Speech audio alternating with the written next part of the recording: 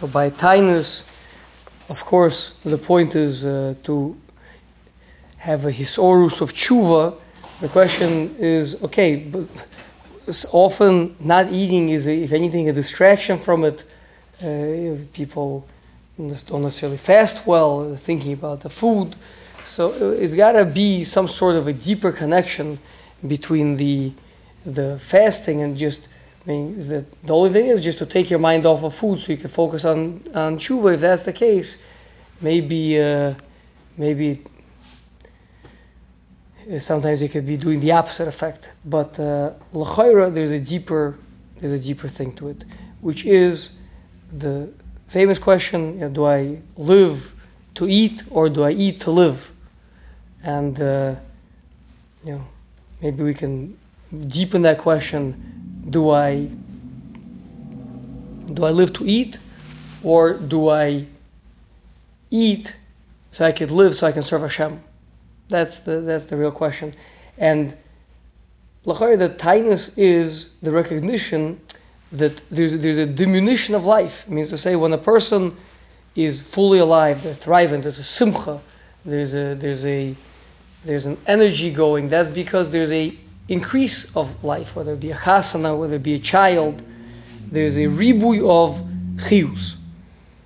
And of course, atzvus, sadness, avelus, is a contraction of it. There's a lack of chiyus.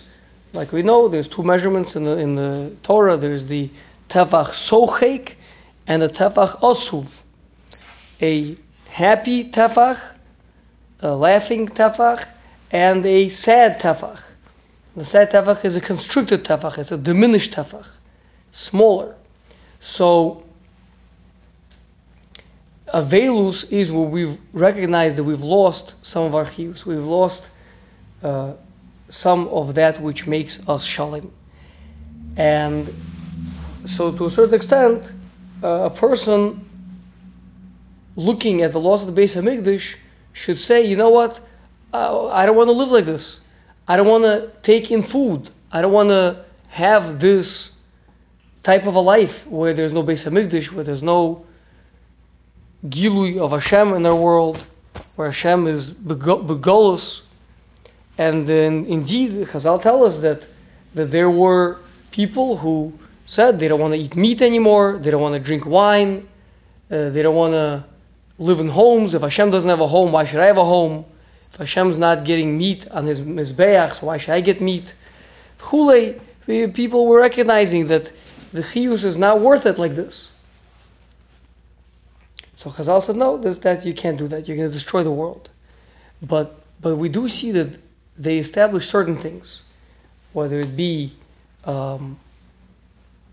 not to have a full course, 5-course meal on a regular weekday if it's not a Suishal mitzvah, or whether it be not to bedeck one's spouse, one's wife, with a full assortment of jewelry, or to leave a part of your house unfinished.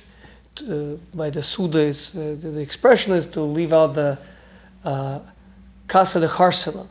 But the Maharal understands it means not to have that final, like the cherry on the cake. That's a symbol to everything, not to have the cherry on the cake. So perhaps also with the Tanaisim in general, that you have to live, and you have to take in food the whole year round. You have to eat, and you have to live. But now we allow ourselves a little bit of a time to behave the way that maybe we should be behaving, even though we can't, because it can't be niskayim like this, and we need to continue forward. But we should be behaving in a way of, I don't want to eat.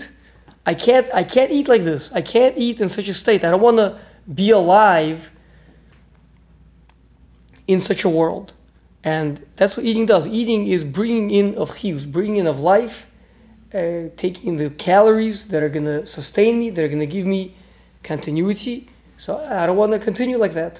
I don't want to take in chiyus in such a state.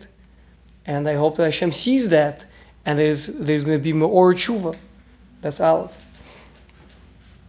Basis, perhaps, there's also an allusion to the fact that Klal Yisrael ate which means we gained life, we lived, we took in energy, not for the sake of serving Hashem. We use that energy for nonsense, for averos, for, avodos elilim, worshipping. Elilim is a diminutive form of the word kale. Kale means God. Elilim means little gods or little, miniature gods, otherwise known as powers, different things that are important. And of course, they are not important. The only thing that's important is seeing Kodesh Baruch Hu in our lives. So we're saying we shouldn't take in life like this. We shouldn't take in chiyus. We shouldn't be taking these calories in, and rather, if I'm going to be thinking about food, then let that thinking about food, if I'm hungry right now, and I'm anyway going to be thinking about food, let that thinking about food be a thinking of tshuva, a thinking of, why do I want this food? What for do I want this food? Besides the fact that it's going to fill my belly, is there something else? Why do I want to fill my belly? Why do I want this energy? Why do I want this life? As Hashem, by the end of the day, will come out with the clear resolve that the reason why I want it is to be able to do mitzvahs, to serve Hashem, and then we will be zocha, then we're not going to need to continue fasting or the Beis Hamikdash.